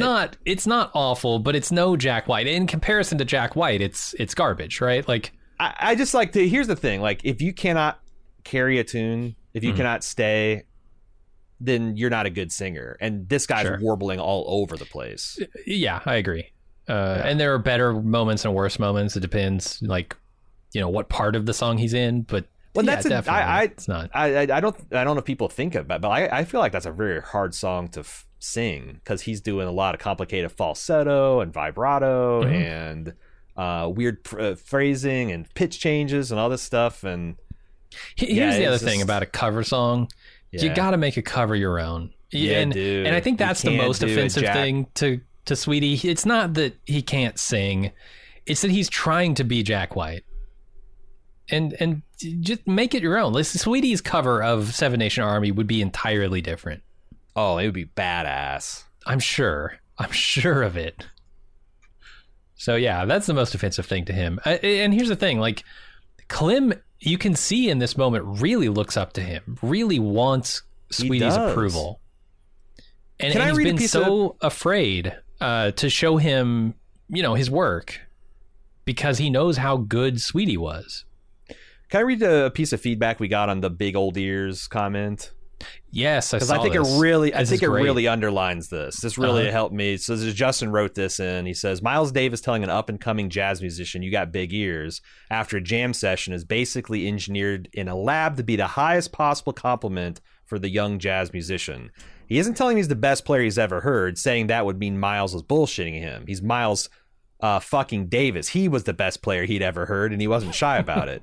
But he's saying that he was impressed with his ability to listen while he plays. Any musician of any genre that plays in any form or size of ensemble has to develop the ability to not just execute the mechanics of their instrument, but also be constantly listening to make sure that they stay in alignment with whatever the larger ensemble is doing with the piece. Jazz, and especially the late Miles Davis, goes everywhere or nowhere in any given moment, so you have to be completely tuned into or listening to every other musician. Any other genre, you got to listen to keep the rhythm tight in a group, but in jazz, they're listening to what themes and motifs the other players are developing and then leaning into their own improvisation into that. So the depths and importance of "you got big ears" is basically saying, you got it, kid, you hear it, you can play at this level. Heart-stopping stuff for a young sweetling. And an extra note of context, as Sweetie mentions, this was only a few weeks or months before Miles died, so the legend of Miles Davis was already in full bloom, and arguably in terms of worldwide recognition, he's still the world's biggest jazz star at the time when the world hadn't fully forgotten about jazz. So the weight of playing with him at that time is fully realized for young Sweetie. So what Clem is asking here is, you've got these golden ears, blessed by Miles fucking Davis. Do I got it? Do I got what it takes? And he says no. You get the idea that maybe he's kept Sweetie around, like hoping that like he would round into musician, that like he would be, he'd come up with the tape, the demo tape that he was ready for Sweetie to hear. And it's kind of sad all the way around, right? Yeah, it's... They had the feeling of like Commodus strangling Marcus Aurelius and Gladiator. Sure, yeah, absolutely. No, I feel bad for Clem on one hand, right? Because he wants to be this thing that he's just unequipped to be. And he feels that and he knows it. And he's in those spheres too. Like, hanging out with Sweetie must be a constant reminder of how bad he is at what he wants to do, right? So yeah, he's just a little boy in this scene. Yeah, he's approval seeking, and like, and the thing about this cover is it's such a fucking by the numbers cover. Yeah, that Sweetie thinks this is a joke, not just because he can't sing, but that he does not have the ears. He cannot hear what the essence of what Jack White is doing in that song is and make it his own. He's just mimicking somebody who's better than him, It's as far away you can get from jazz. Yes, exactly. And it all ties back even to, it's deeper in his persona, right? Because he looks at the things that other people have. He looks at Del Weem's condo or whatever this is, and he's like, I'm the king of the world, but he's sitting in a borrowed condo. The guy doesn't know he's there. He didn't earn any of this. He doesn't have what it takes to actually be the guy who has any of this stuff. He just kind of he's trying to get there, but he's not equipped to, every time he goes out and rams another car and has another blackmail victim jump off a ledge, he's proving that he doesn't have what it takes. And then when he says, close your eyes, I ain't gonna go out here in your honky chicken fat cover shit. The fact that the chicken fat came out, I think, was especially wounding. Like, that's the hand-picked insult he had for Raylan, and now love it. The man that he worshipped musically is saying it to him.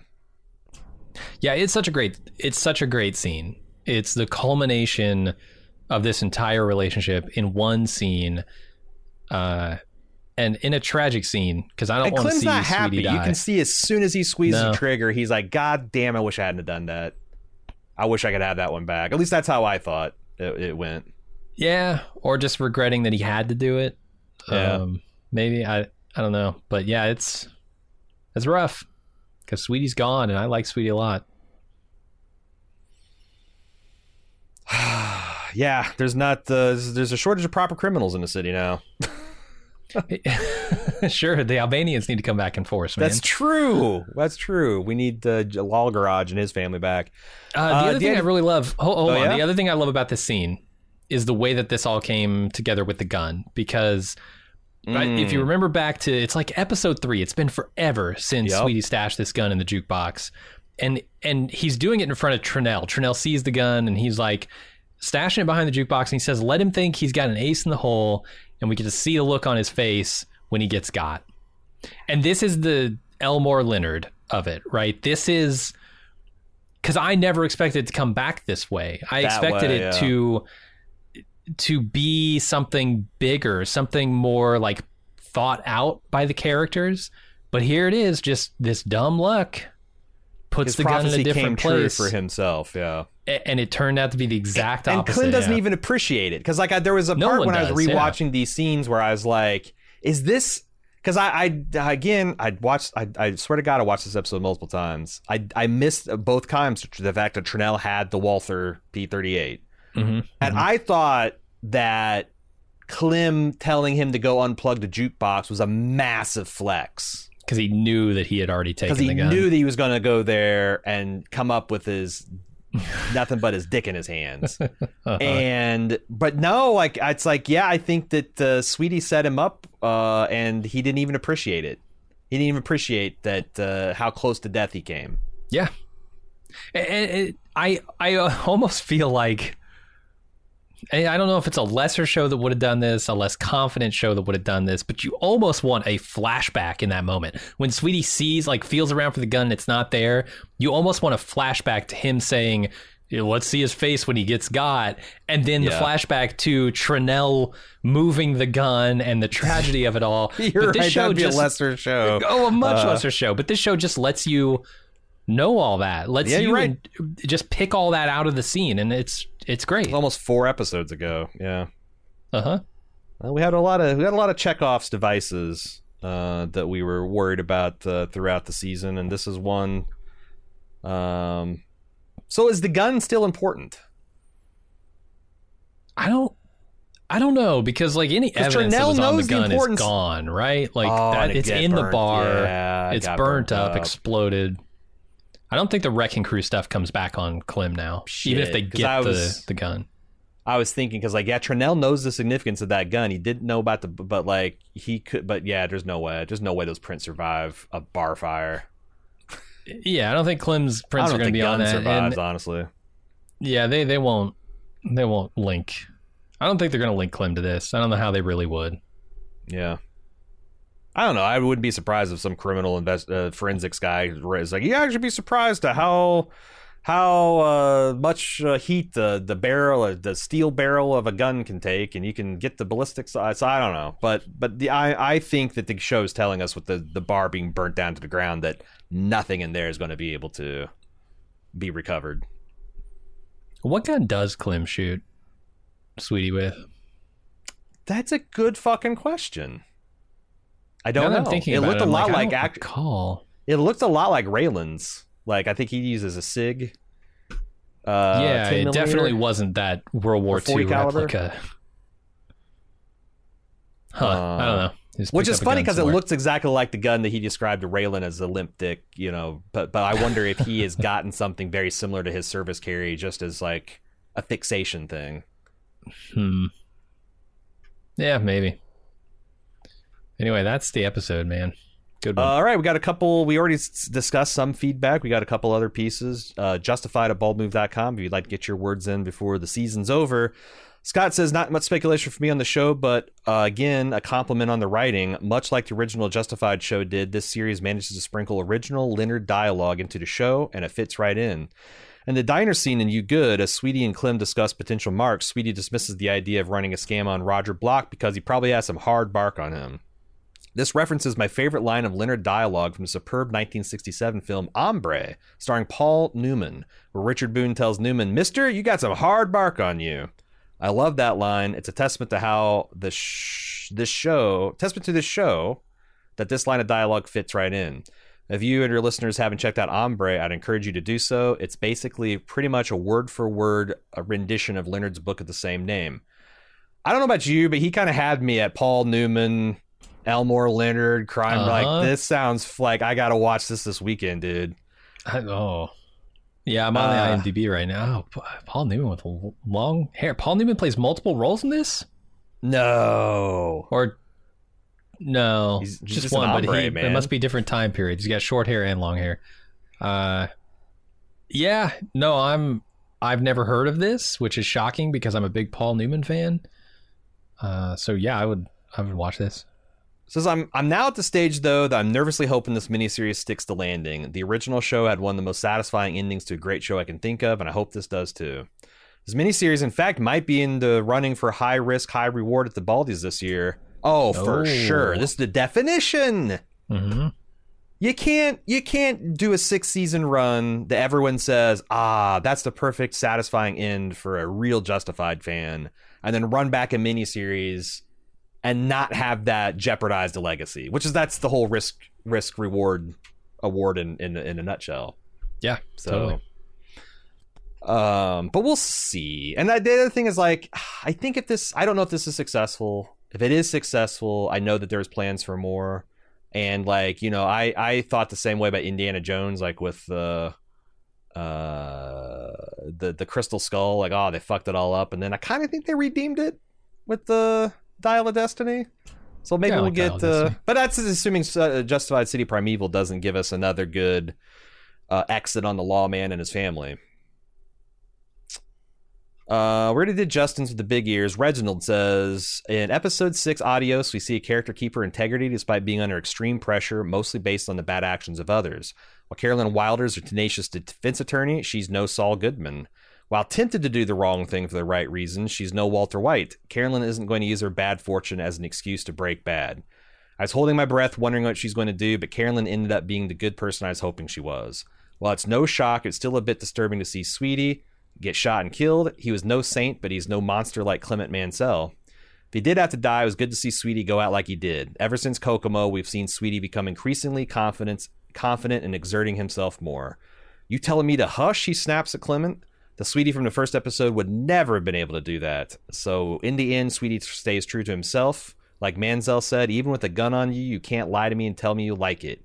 Sweetie has too much respect for the music to give a fake compliment to that idiot.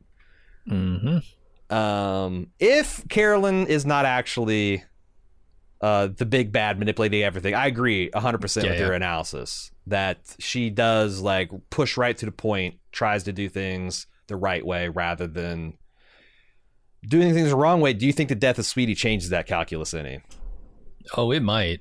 When she finds out about that, I think she's going to be probably heartbroken. I don't know her exact relationship with Sweetie, but they were close. So does that like free her of any obligation to try to do things the right way if her mentor?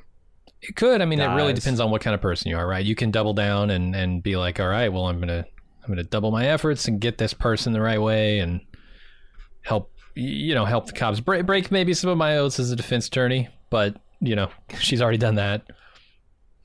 Or you can go off the books, off the beaten path. Rank the following in terms of probability. Clem gets arrested and put away. Clem gets in a shootout with someone and dies. And Clem gets in a shootout with Raylan and dies. And Clem gets in a shootout with Raylan and Raylan dies. What's your probability for this? Okay, so first and last are right out. No, there is no chance Clem goes to prison. He's not fucking... And he's not going to kill Raylan in a shootout. That would be a kick in the dick. There's no way. Going back to poor Scott. That would besmirch the legacy. If Raylan fucking Givings gets killed by the Oklahoma wild man, I'll burn the Stetson 6X beaver felt hat that I don't own. I'll buy one and burn it. Yeah, that's true. Yeah. It's exactly what $400 and all. Yeah. I'll set on fire while I'm drinking a bottle of Pappy Van Winkle and pissing on it. It would be unthinkable. I agree. I agree with that. So you think he's going to put him under? It's the showdown's going to happen, and Raylan's going to win, and we're all going to cheer because we love Raylan. That, like Ava. Ava's the one that shoots Boyd, right? In season 1, it's not Raylan after all the build up. Ooh, that puts him in the hospital, or maybe it is her. She shoots both of the Boyd brothers with a shotgun. But my point is, like, sometimes they'll set you up with you think it's one, and like I could see a real possibility of Carolyn doing it because they've teased that she has some guns, she can protect herself at least in her. And I wonder if Clem will so underestimate her that she ends up plugging him in self-defense. I could see that. Yeah. I don't think there's any chance he makes it out of the season alive. So yeah, either one of them would be justified, I think. What about, is it Shelly? Is that Clem's girlfriend? Oh, Sandy. Yeah. Sandy, god damn it. Is Sandy kill Clem? Oh, I really can't see it. Is there anyone in the running besides Raylan, Carolyn, and I guess you don't like Sandy? Law Garage's people? Yeah, the Albanians could kind of get Raylan off the hook for needing to kill him. You know, just come in and do their thing. Because I'm telling you, the Albanians have to come back. I'll be really disappointed if they set that all up and did nothing with it. Yeah, I agree with that. But they could be another complication that, stymies Raylan again, right? It could be the meat, the sting all over again. Heading into the penultimate episode, I feel like we're going to get less and less redirects and more direct action, but we'll see. Do you have anything else? No, I think that's it. Justified at baldmove.com is how you send us feedback. If you'd like to find out all the other things we're doing, we're currently considering Foundation. We're about to get back to Daryl Dixon. Yeah, believe it or not, The Walking Dead's still happening. We're going to do the Daryl Dixon spinoff. Goddamn, I'm always forgetting one other thing that's about to start. Loki, yes. And tons more stuff coming out this winter and next year. If you want to keep up with all that, follow us on any social media of your choice, at BaldMove. Except for TikTok, we're Baldest Move there. You can also support us if you like what we're doing and you want more of it with zero ads. Go to support.baldmove.com and help keep us podcasting. That's going to be it for us this week. We will see you next time on Justified. Until then, I'm A.Ron. And I'm Jim. Adios.